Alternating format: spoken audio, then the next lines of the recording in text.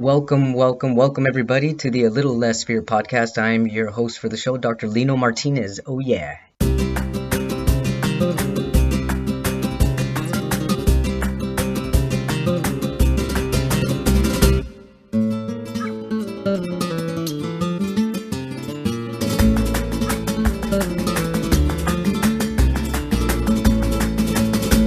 Okay.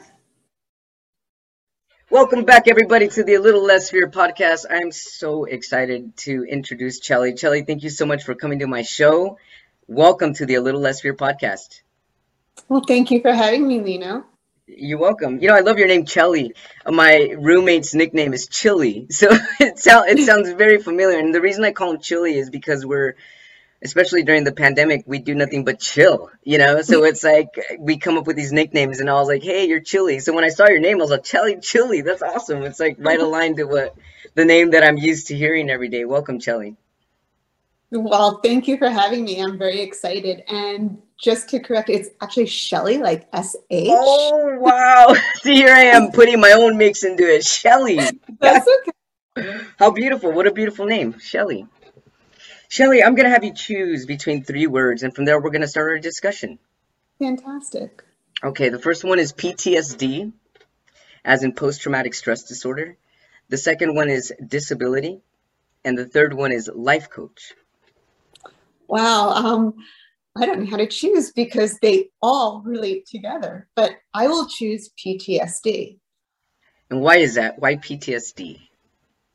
I think PTSD, because it is a disability. It is something that has affected my life, and it's something that I have healed from and ended up, starting a career with life coaching because of it. So do you see how it's like kind of thread nicely? Wow. So many different things. But if you want to know, do you want to know how I got PTSD? Absolutely. How did you get PTSD, and how did you know it was PTSD as well? So I got PTSD almost 13 years ago from a multi-car collision. And it was a multi-car collision that I was trapped in for 5.5 hours in 27 degrees. Wow. And so you were awake and you were aware when you were trapped for that long? I was in and out of consciousness. Okay. Yeah. And the ambulance left me, the police left me, and there was a lot of loss of care, and my family wasn't there for me also. So my family had actually came and they took me out of the car and they brought me home. And the very next day, they put me on a plane to go back to my house, which was in North Carolina. And the only person I knew was my realtor. I had just moved to North Carolina, and that started, me going to doctors. And it was actually the doctors right then when they said, you have a very serious concussion. And I was diagnosed right that first week, I think, with acute PTSD. And acute PTSD doesn't necessarily last long term. But then for years later, it stayed with me. It stayed with me primarily because I didn't have the support. I didn't have the people in my life to help me heal. Chellie, for listeners that don't know what acute PTSD is, could you explain that? There was a lot of anger and outbursts and raging and lots of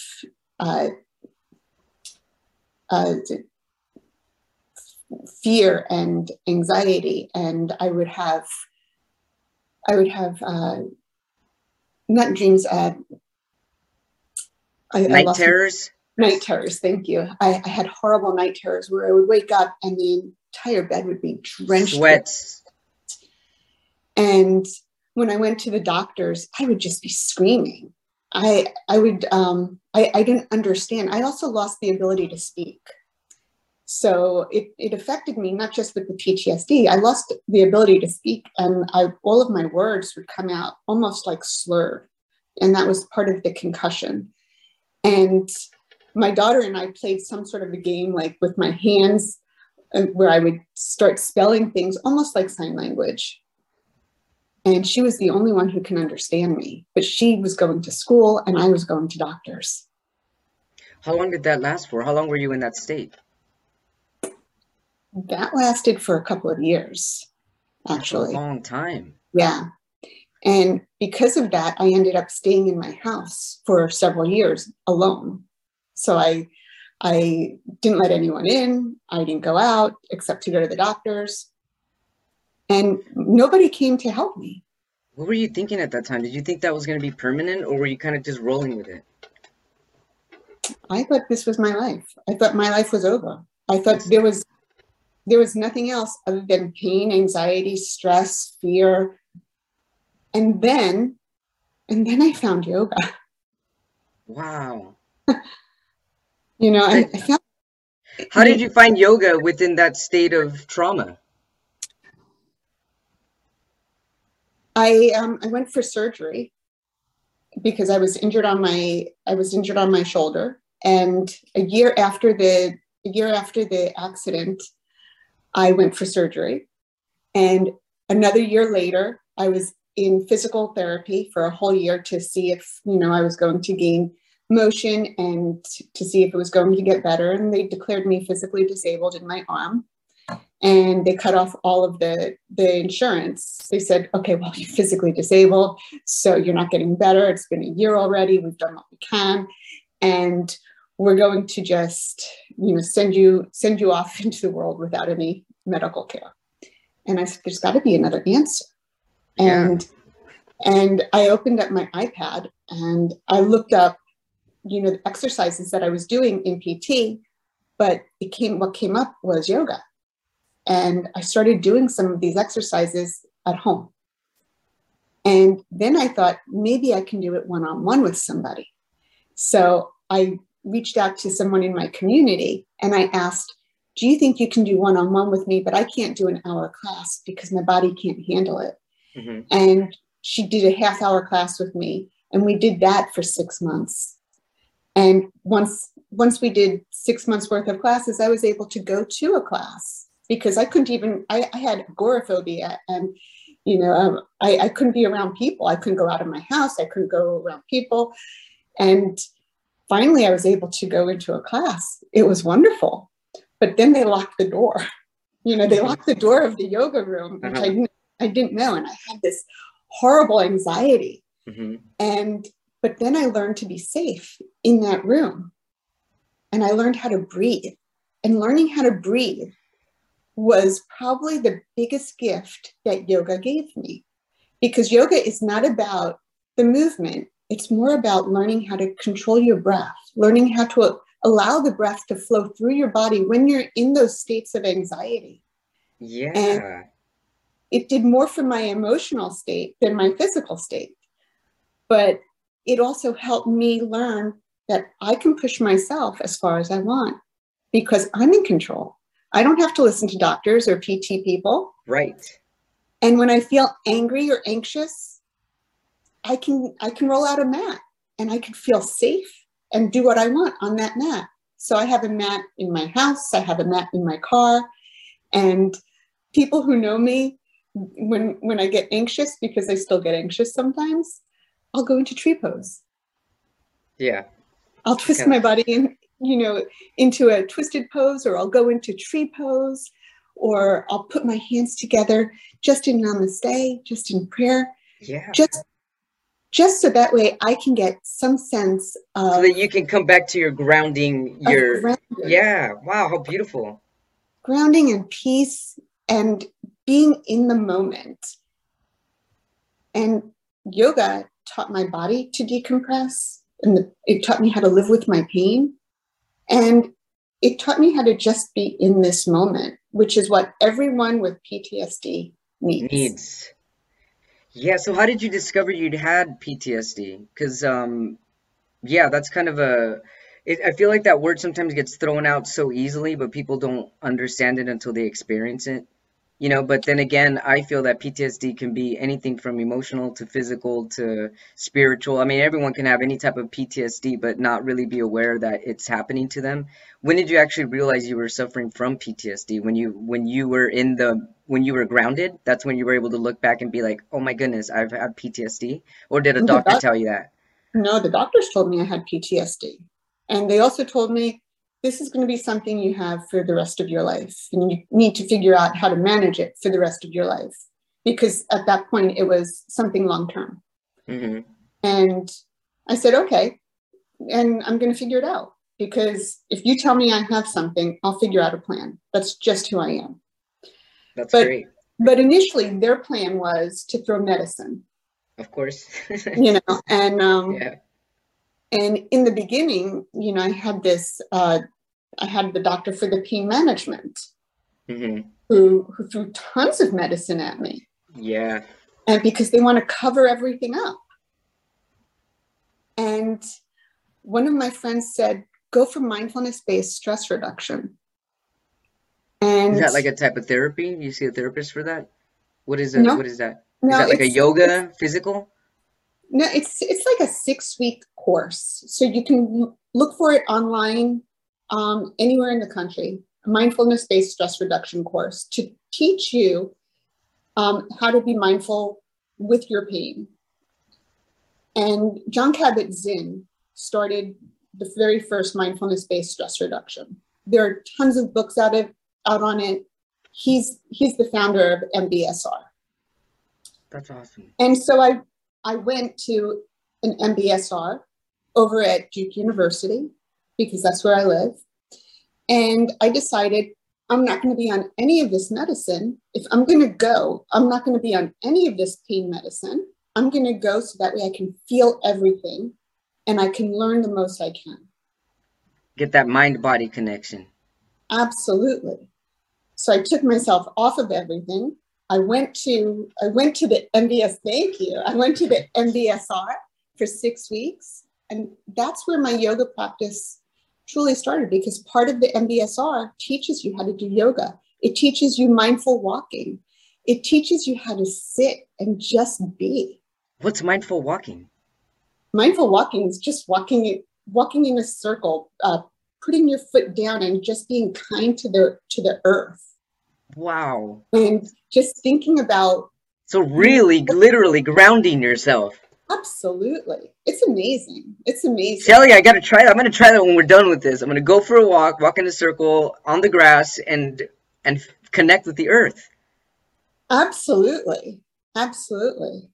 So what kind of feelings do you get when you do that? Well, how does that help heal? How does that come together? Well, when you're thinking about putting one foot in front of the other, you're not thinking about everything that's going Anything on. else? You're right there in the present moment. Yeah. So you're not thinking about, who's judging you or you judging someone else or judging the experience. You're just thinking about what is. You're not thinking about your pain. You're letting everything go. And the key to being happy, this is the key. Don't tell everybody. It's letting things go. Yes. The more you let things go, the happier you will be. I agree 100%. Yeah. And we have to make sure that we say that there's a difference between letting things go and giving up, because sometimes people are like, well, then that's giving up. Because I've heard people say that. I'm like, no, when I've talked about letting things go, I'm like, no, it's not giving up. It's actually being free when you do that. How would you tell someone as a life coach if someone said, well, is that giving up? No, so I like to talk about it from the perspective of forgiveness, because that's a huge topic that I talk about. So a lot of people are really challenged with forgiveness. They're like, I can't forgive because if I hold on to this grudge, that means I have power. Mm-hmm. But you could be walking around with all of that anger and all of that angst and all of that negativity, but the one that you're upset with is sitting at Starbucks and having a coffee with their friend and doing their day, and you're not thinking about it at all. I know, you're sitting there bottled up angry and they're enjoying their life, and it's raising your cortisol, which is increasing your stress levels. Yeah. which is wearing down all of your health. Because the Yeah, more cortisol you have, the worse your health is going to be. totally. So if you're in the process of trying to give that up, it's letting go of the anger, and they don't even have to know. They don't have to know. It could be your little secret. And you could practice forgiveness in your house, and you don't have to pick up the phone and say, "Hey, Joe, by the way, I'm going I to forgive you. I know they're like, huh? What are you talking about? I didn't even know you were mad at me. Yeah, it could just be what you do in your privacy. I love that. Yeah. So then, in the 6 week course of mindfulness stress rehabilitation course that you took, that was able to help you ground yourself. And then, was it within that 6 week course that you realized what PT that you could cure yourself of that PTSD? Okay. I Was don't that use like an awakening that you had overnight, where you're like, you know what, I got this? mindfulness based stress reduction was my intro into not taking any more of those meds, which the doctors just cover up. Got it. So I don't I don't ever use the word cure because I live with PTSD. So if I went into an arena and there were flickering lights all over the place and sirens, I would probably be a little bit reactive because that's how mine, is triggered. Hmm. So it's not going to go away. I just need to make sure that I put things in place where I'm not going to be reactive. So I don't use that word cure. So how would you handle that? Let's say you're going to a concert and you're with your daughter and you're I don't know, maybe it's a rave. I have no idea. And all of a sudden lights go out. What? How do you help yourself from your automatic brain neurons that want to fire? Like, how do you Okay, actually bring that firing down? if I wanted to go to a concert and I knew there were going to be lights, I would make sure that I was with people that I felt safe with. Okay, that's great. That's really good Yeah. advice too. And another thing I might recommend is to just put on clothes that you feel comfortable in. So Mm. that way, if you have an anxiety attack, you're not going to want to go like this. Just put on something loose. So that way, you're not going to have an anxiety attack and just want to Yeah, rip start that. sweating and you can't breathe. Yeah, So prepare in case that happens. So that way, it doesn't happen. I like that. I like that. Yeah, be mindful all the time with everything.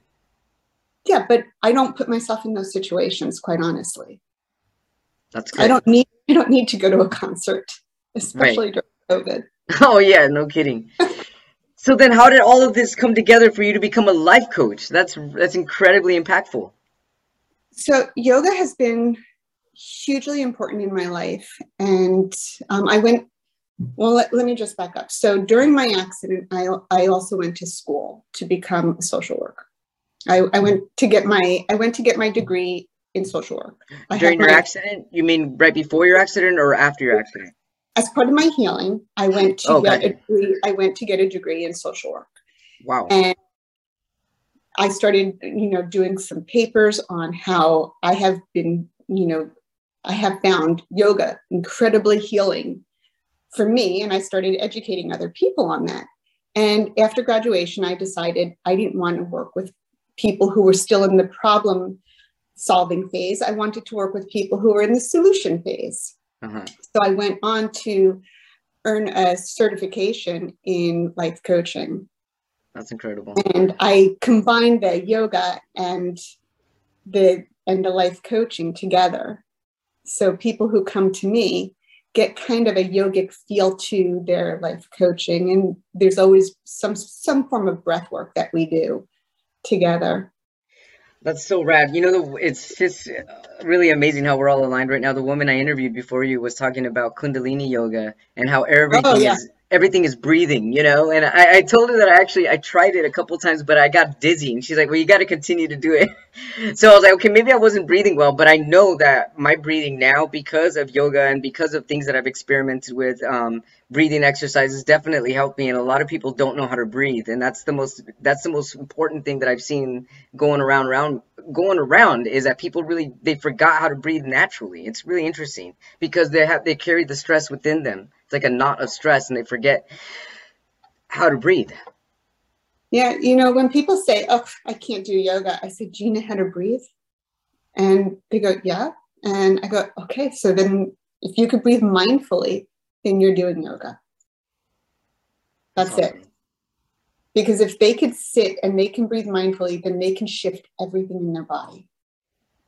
Yeah, they can. And just recently, like a week ago, I was reading something about how even when if you breathe the right side versus the left side of your nose, it's hitting different parts of your immune system. I'm like, I didn't Yeah. even know that. Are you serious? So make sure I'm clear here. That's wonderful. That's awesome. Wow. Well, this has been an amazing interview. Our time went so fast. My goodness. You're very motivating. How can people find you, Chellie? They can find me on Instagram, Chellie.Grossman, Chellie.Grossman. And they can go to my website, twistedtreecoaching.com. And they can Okay. email me at Chellie.Shelley@twistedtreecoaching.com. That's amazing. I'm gonna make sure that's gonna be posted up there as well. Thank you so much for your Awesome. time and for sharing your beautiful, wonderful journey. Hello to North Carolina. I hope one day I'll get to visit, and we'll be talking soon. Awesome, Lena. Thank you. Thank you, Chellie.